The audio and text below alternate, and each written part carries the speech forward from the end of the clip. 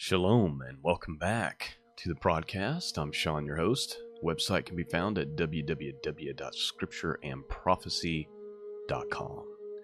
Well, today we're going to be talking about Passover, and specifically even Passover for the year 2020, but really just Passover in general. And today I wanted to share with you some interesting thoughts, but I want to give a disclaimer before we get started. And the disclaimer is simply this: my intention is not to make a prediction or to date set or to do any of those kind of things. The goal of the information I'm going to share with you this morning is simply to raise questions and to say, what if? And to say, this aspect is fairly interesting, so what if there's something to it? That's the idea. That's the plan. Also to just kind of show you some things about Passover that maybe you haven't heard before, or maybe you've forgotten. And so that's the goal for this morning. Now, I've created an ebook that you can have for free called Passover 2020. Could this be the year of the next great Exodus? And I sent out an email yesterday, and I put a post on Facebook with a link for everybody to download the book for this morning so that you could read through it with me if you wanted to. If you haven't done that yet and you're at home, feel free to pause the podcast and you can just go to the website. And if you're watching the video, I'm actually doing full video for once. We'll see how this works out. But if you go to the website and you just go to the blog, right here, Passover 2020, all you need to do is go down to the bottom and right here where it says download. You can download it for free. If you're a Kindle person, there is a Kindle version in the Amazon store for 99 cents, but you can just click right here. Even on a cell phone, if you download it right here, it pulls right up and looks really nice even on a cell phone for free. So feel free to take advantage of that. So if you don't have that yet, you can do that, or you can just kind of hang out. Basically, I'm going to read it to you, kind of audiobook style. We'll see how it goes. And but just like with the podcast, typically if I have an extra thought to share, I will, but I may not. And so that's what's on the agenda for this morning, and I'm hoping and praying that it's going to be a great blessing to all of you. Before I get into that, I want to just encourage you and just read from the Psalms. I want to read Psalm 91 to you this morning, just to kind of encourage you and to remind you of who God is and that He has our best interest at heart. And we all need that encouragement with the way things are going right now. And we need that reminder that God is for us. So let's read Psalm 91 from the King James Bible. Here's what it says. He that dwelleth in the secret place of the Most High shall abide under the shadows of the Almighty. I will say of the Lord, He is my refuge and my fortress, my God. In Him will I trust. Surely He shall deliver thee from the snare of the fowler and from the noisome pestilence. Real quick, friends, in the Bible, when it talks about pestilence, that's talking about viruses and diseases. Verse 4, He shall cover thee with feathers, and under His wings shalt thou trust. His truth shall be thy shield and buckler. Thou shalt not be afraid for the terror by night, nor the arrow that flieth by day, nor for the pestilence that walketh in darkness, nor for the destruction that wasteth at noonday. 1,000 shall fall at thy side, and 10,000 at thy right hand, but it shall not come nigh to thee. Only with thine eyes shalt thou behold and see the reward of the wicked. Because thou hast made the Lord, which is my refuge, even the Most High, thy habitation. There shall no evil befall thee, neither shall any plague come nigh thy dwelling. For He shall give His angels charge over thee to keep thee in all thy ways. They shall bear thee up in their hands, lest thou dash thy foot against a stone. Thou shalt tread upon the lion and the adder, and the young lion and the dragon shalt thou trample under feet. Because he has set his love upon me, therefore will I deliver him. Will I set him on high, because he hath known my name. He shall call upon me, and I will answer. I will be with him in trouble. I will deliver him and honor him. With long life will I satisfy him and show him my salvation. We need to remember that our refuge is in the Lord, and there's reward for those who actually think and believe and feel that way towards him. There's reward for those who rush to his protection. And so we need to remember that. Well, let's dig into this book because it is 5 chapters long, but it shouldn't take too long. Passover 2020. Could this be the year of the next great Exodus? All right, let's just begin. And like I said, I hope this information blesses you, but please remember the disclaimer. The attention is not to date set or anything like that. I try not to get into that. It's just to raise questions.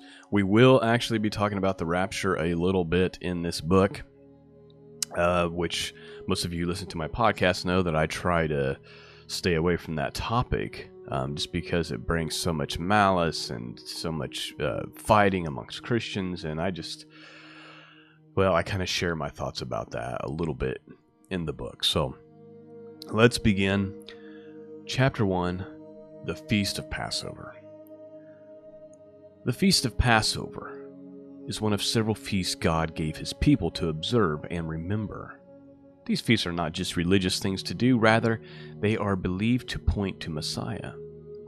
Every year when the feasts come around, I put myself on high alert. I wonder, is this the time when God will do something incredible? Most Christians today are confused about these feasts. They think they are just religious actions the Jews used to do during Old Testament times, or worse, they don't know about the feast at all. Why? Because frankly, most pastors don't teach or know about them either. The word feast in Hebrew is the word moed, which more accurately means appointed time.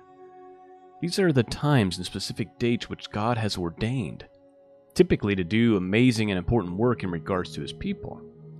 We can see these feasts laid out for us in the book of Leviticus, chapter 23. However, in this book we will only examine the Feast of Passover. As you read about these events throughout Scripture, remember, when you see the English word feast, it means appointed time. Let's take a quick look at the first few verses of Leviticus chapter 23, which reads, And the Lord spake unto Moses, saying, Speak unto the children of Israel, and say unto them concerning the feast of the Lord, which ye shall proclaim to be holy convocations. Even these are my feast. 6 days shall the work be done. But the 7th day is the Sabbath of rest, a holy convocation. Ye shall do no work therein. It is the Sabbath of the Lord in all your dwellings. These are the feasts of the Lord, even holy convocations, which ye shall proclaim in their season. In the 14th day of the first month at even is the Lord's Passover. And on the 15th day of the same month is the feast of unleavened bread. Unto the Lord 7 days ye must eat unleavened bread. And the first day ye shall have a holy convocation. Ye shall do no servile work therein. But ye shall offer an offering made by fire unto the Lord 7 days. And the 7th day is a holy convocation. Ye shall do no servile work therein. Leviticus 23, verses 1 through 8. When we see the phrase feast of the Lord throughout Scripture, the more accurate meaning in the original Hebrew would be the appointed times of Jehovah. Yes, God is telling the Israelites to perform certain rituals and ceremonies and to have an actual feast, but more importantly, he is telling them to pay attention, because these are his appointed times, times he has ordained and chosen in advance to do amazing works. In this short booklet, we will be taking a closer look and a deeper look at the Feast of Passover, specifically but not limited to Passover in the year 2020. I believe something prophetic could be happening to our generation right now. We need to open our eyes, minds, and hearts to this possibility and prepare ourselves for what is to come. Chapter 2, the first Passover. In the book of Exodus, we read about the very first feast of Passover. The Hebrews were commanded to kill a lamb and to put its blood on the doorpost outside their house. Go inside and eat the Passover meal with haste. While they were inside eating the meal, God would then pour out his judgment upon Egypt, as a plague would sweep through, killing all the firstborns of Egypt. However, when the Lord would see the blood of the lamb on the doorpost of the Hebrews, he would pass over those homes, and the Hebrews would be protected, and the plague would not touch them. Now, this story is just littered with prophetic meanings and foreshadows which point to the Messiah and his death on a cross. We will examine his death as the final Passover a bit later. For now, let's look at the beginning of the Exodus Passover story and see if there is a prophetic meaning to be had for us right now. And so we're going to read Exodus 12, verses 1 through 12. And the Lord spake unto Moses and Aaron in the land of Egypt, saying, This month shall be unto you the beginning of months. It shall be the first month of the year to you. Speak ye unto all the congregation of Israel, saying, In the 10th day of this month they shall take to them every man a lamb according to the house of their fathers, a lamb for a house. And if the household be too little for the lamb, let him and his neighbor next to his house take it according to the number of the souls. Every man according to his eating shall make your account for the lamb. Your lamb shall be without blemish, a male of the first year. You shall take it out from the sheep, from among the goats, and you shall keep it up until the 14th day of the same month. And the whole assembly of the congregation of Israel shall kill it in the evening. And they shall take of the blood and strike it on the two side posts of the upper doors post of the houses, wherein they shall eat it. And they shall eat the flesh in that night, roast with fire and unleavened bread, and with bitter herbs they shall eat it. Eat not of it raw, nor sodden at all with water, but roast with fire, his head with his legs, with the purtenance thereof. And ye shall let nothing of it remain until the morning. And that which remaineth of it until the morning ye shall burn with fire. And thus shall you eat it, with your loins girded, your shoes on your feet, and the staff in your hand, and ye shall eat it with haste. It is the Lord's Passover. For I will pass through the land of Egypt this night, and I will smite all the firstborns in the land of Egypt, both man and beast. And against all the gods of Egypt I will execute judgment. I am the Lord. Exodus 12, 1 through 12. What I find interesting is the part where they are commanded to be inside their house, to eat with haste. Not only eat with haste, but to be completely dressed with their shoes on and their staff in hand. Verse 11 reads, And thus shall you eat it, with your loins girded, your shoes on your feet, and your staff in your hand. And you shall eat it in haste. It is the Lord's Passover. You see, the Hebrews needed to be ready to leave Egypt at a moment's notice. They needed to be prepared and ready to answer the call.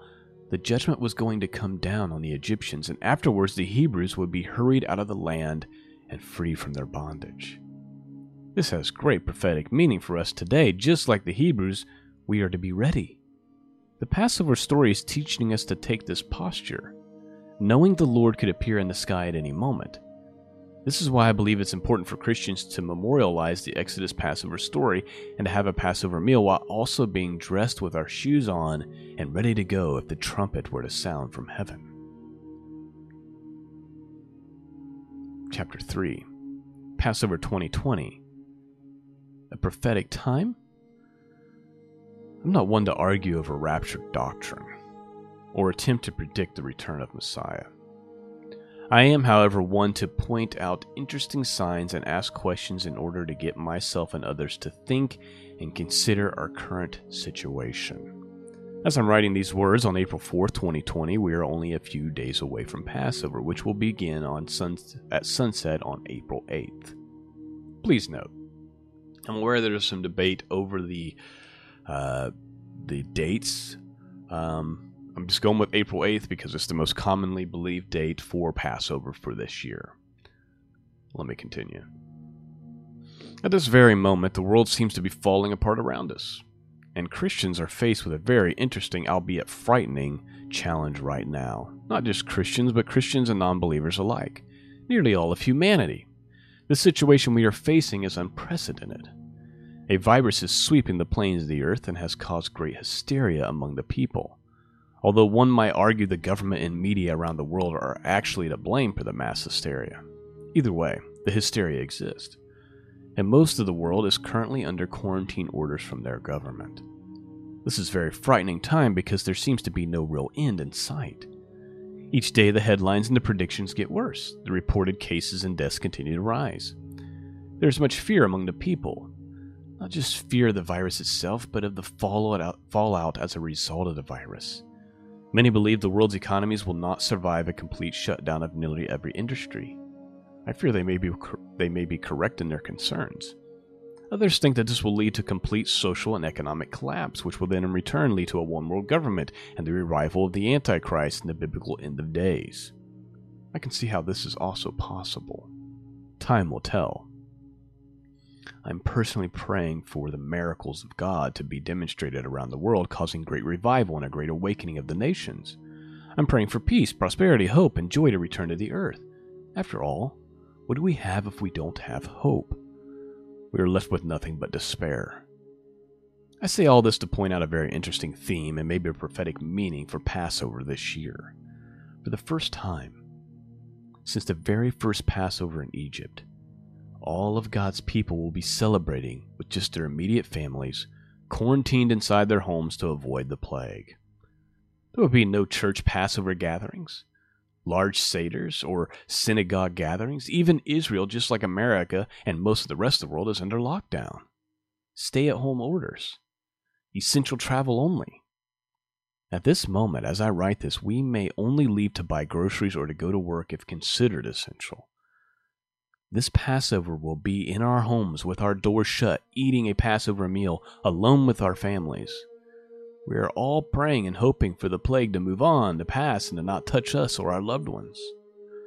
In addition, we are also praying for God and His mercy to bring an end to this sadness. I'm reminded of a passage in the book of Isaiah.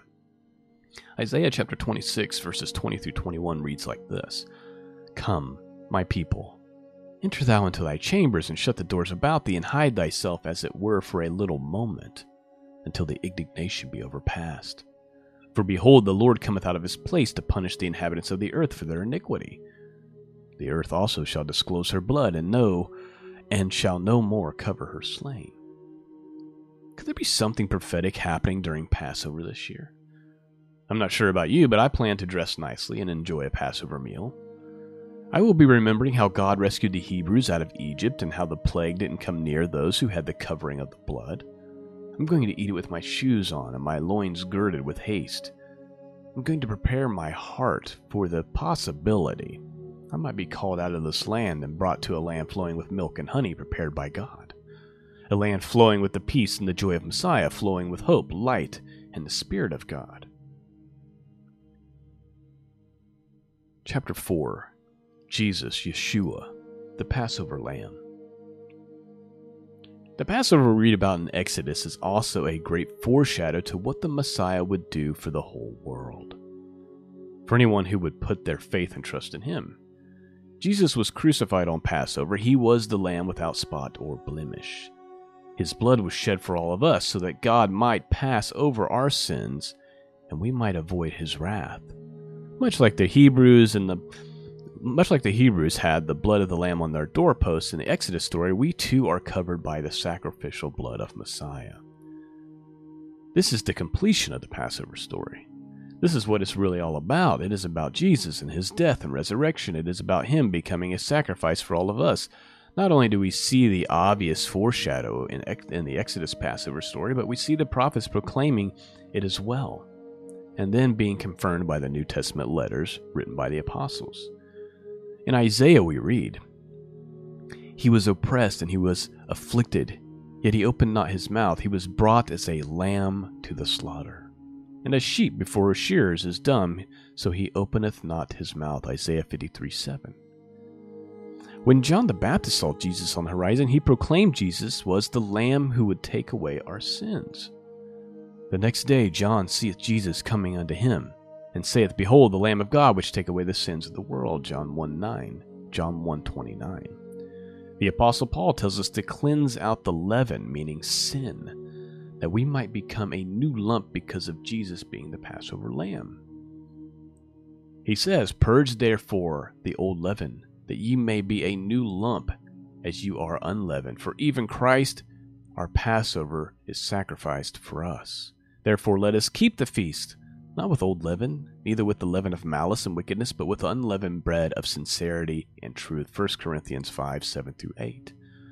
This theme runs through the Bible, making it very clear Jesus is the final Passover. He is the Lamb whose blood was shed for us, so that God might pass over our sins and his wrath will not come near us.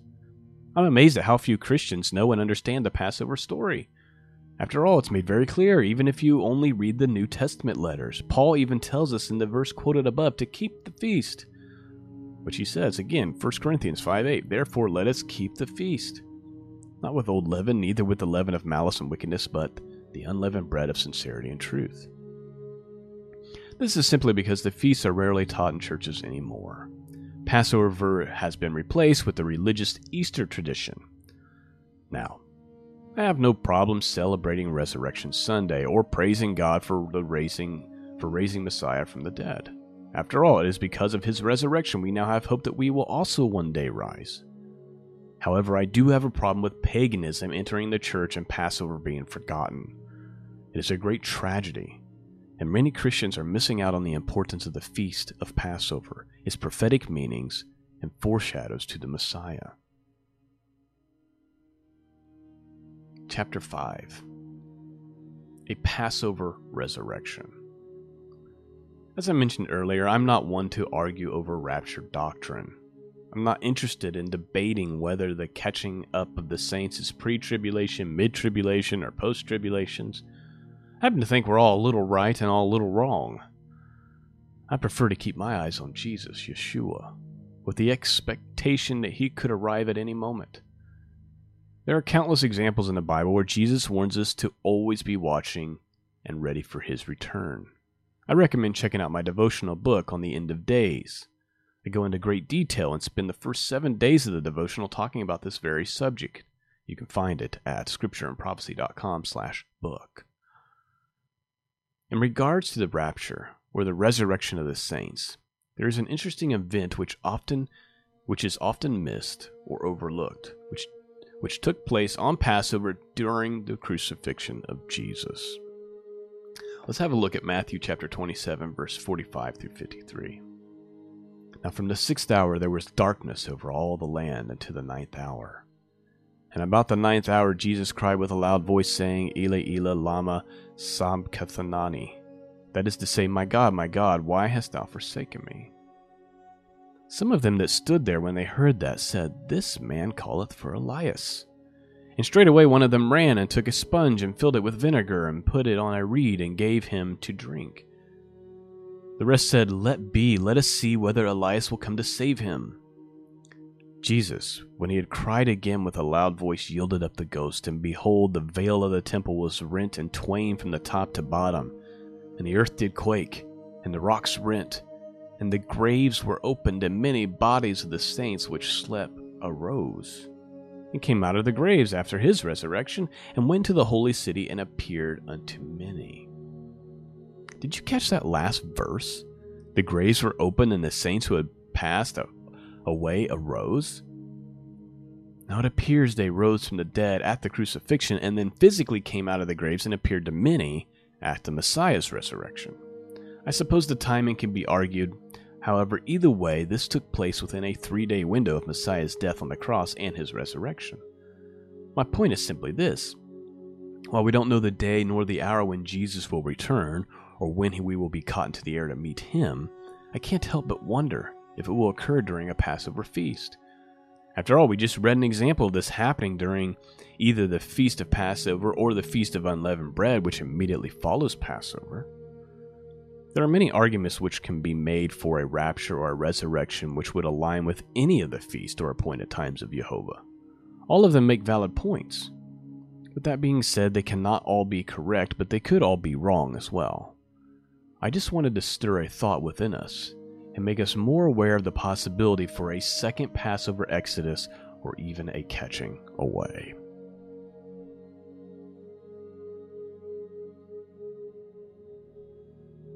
Chapter 6. The Catching Away. In regards to the rapture or catching away, there is one argument I am willing to debate. As I mentioned multiple times before, I don't want to argue over whether the catching away is pre-tribulation, mid-tribulation, or post-tribulation. The reason being I simply don't know for certain, and I don't want to make claims out of ignorance or for the purpose of protecting a favorite pet doctrine.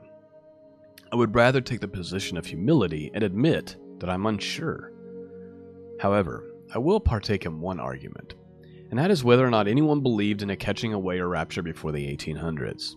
There are those who claim the rapture doctrine is a made-up theory which didn't exist until the 1800s. This is a ridiculous and quite easily refuted argument. First off, the catching away is very clearly in the scriptures. Let's look at what Paul told the Corinthians. Behold, I show you a mystery. We shall not all sleep, but we shall all be changed in a moment, in a twinkling of an eye, at the last trump. For the trumpet shall sound, and the dead shall be raised incorruptible, and we shall be changed. 1 Corinthians 15, 51 through 52. Again, Paul describes this event to the Thessalonians. But I would not have you to be ignorant, brethren, concerning them which are asleep, that you sorrow not, even as others which have no hope. For if we believe that Jesus died and rose again, even so them also which sleep in Jesus will God bring with him. For this we say unto you by the word of the Lord, that we which are alive and remain unto the coming of the Lord shall not prevent them which are asleep. For the Lord himself shall descend from heaven with a shout, with the voice of the archangel, and with the trump of God, and the dead in Christ shall rise first. Then we which are alive and remain shall be caught up together with them in the clouds to meet the Lord in the air, and so shall we ever be with the Lord. Wherefore comfort one another with these words. 1 Thessalonians 4, chapter 4, verses 13 through 18. We also see an interesting description of the catching away in the apocryphal book of 2nd Esdras. This particular book was included in the 1611 King James Bible long before the 1800s. The book was later removed from the Bible in the late 1800s. So if we go to 2nd Esdras, and we read chapter 6, verses 22 through 25, we see an interesting thing. And suddenly shall the sown places appear unsown, and the full storehouses shall suddenly be found empty. And the trumpet shall give a sound, which when every man heareth, they shall suddenly be afraid. At that time shall friends fight one another like enemies, and the earth shall stand in fear with those that dwell therein.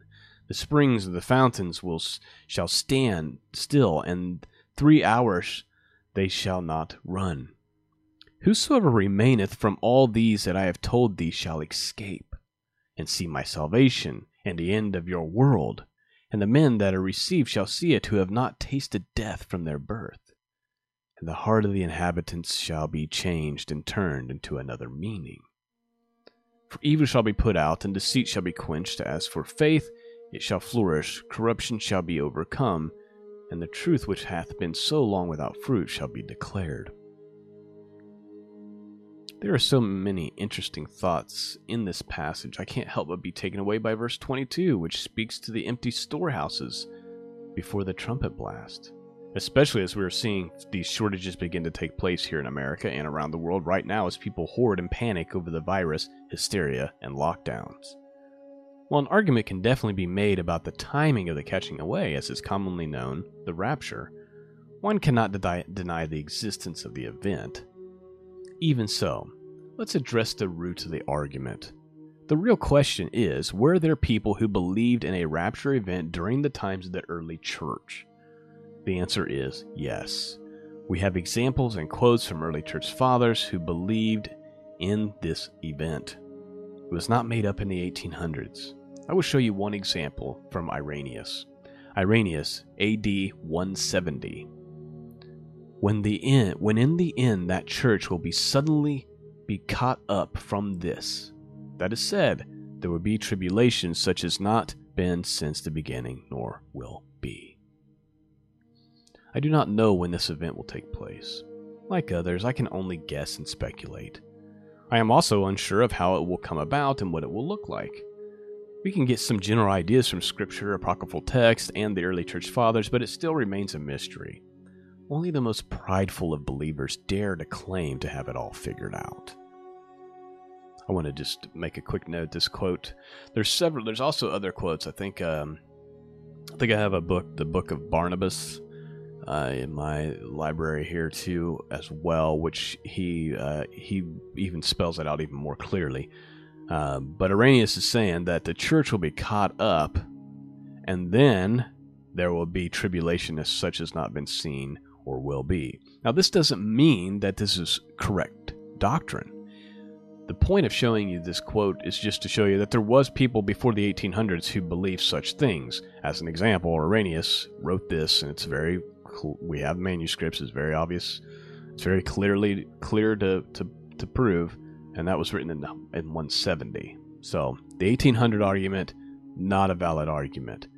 One could still argue over the timing, and I admit to that, but you can't argue over whether people believed it before. Because I see that often. Oh, this was made up in the 1800s. It may have taken flight in the 1800s, but here's an example of someone believing it in 170. Doesn't mean Irenaeus is correct. It just means that people believed it. All right. I have a short devotional to read for you to end this book. I pray that all this has been a blessing to you. I know this is a new style that I'm doing here, reading in an audio book format and sharing this information with you. But I had so many thoughts, and I just wanted to make sure I got them all out and that they were all available. And I want to provide you with something that you could download and save and keep. And so let me give you the devotional, and then we'll wrap it up. Hard times have come upon us in the year 2020, and much is uncertain. We must remember not to be filled with fear, but to be filled with faith. We must not be filled with despair for the future, but with a great expectation of God's grace and mercy, if you know Him and His Son, Jesus. May we remember the hope which is to be associated with the Feast of Passover. It is an appointed time of Jehovah, therefore expect miracles. Passover is a reminder for all believers that our sins have been covered, and we will be passed over when the wrath of God is poured out upon the earth. As it is written, for God hath not appointed us to wrath, but to obtain salvation by our Lord Jesus Christ, who died for us, that, whether we wake or sleep, we should live together with Him. 1 Thessalonians 5, 9-10. Here's a short devotional. Let us remember the Feast of Passover is a spring feast. With the season of spring comes renewal and hope. The grass turns green and the trees begin to bud. The bright sun beats down on our skin, warming us and reminding us of better days are ahead.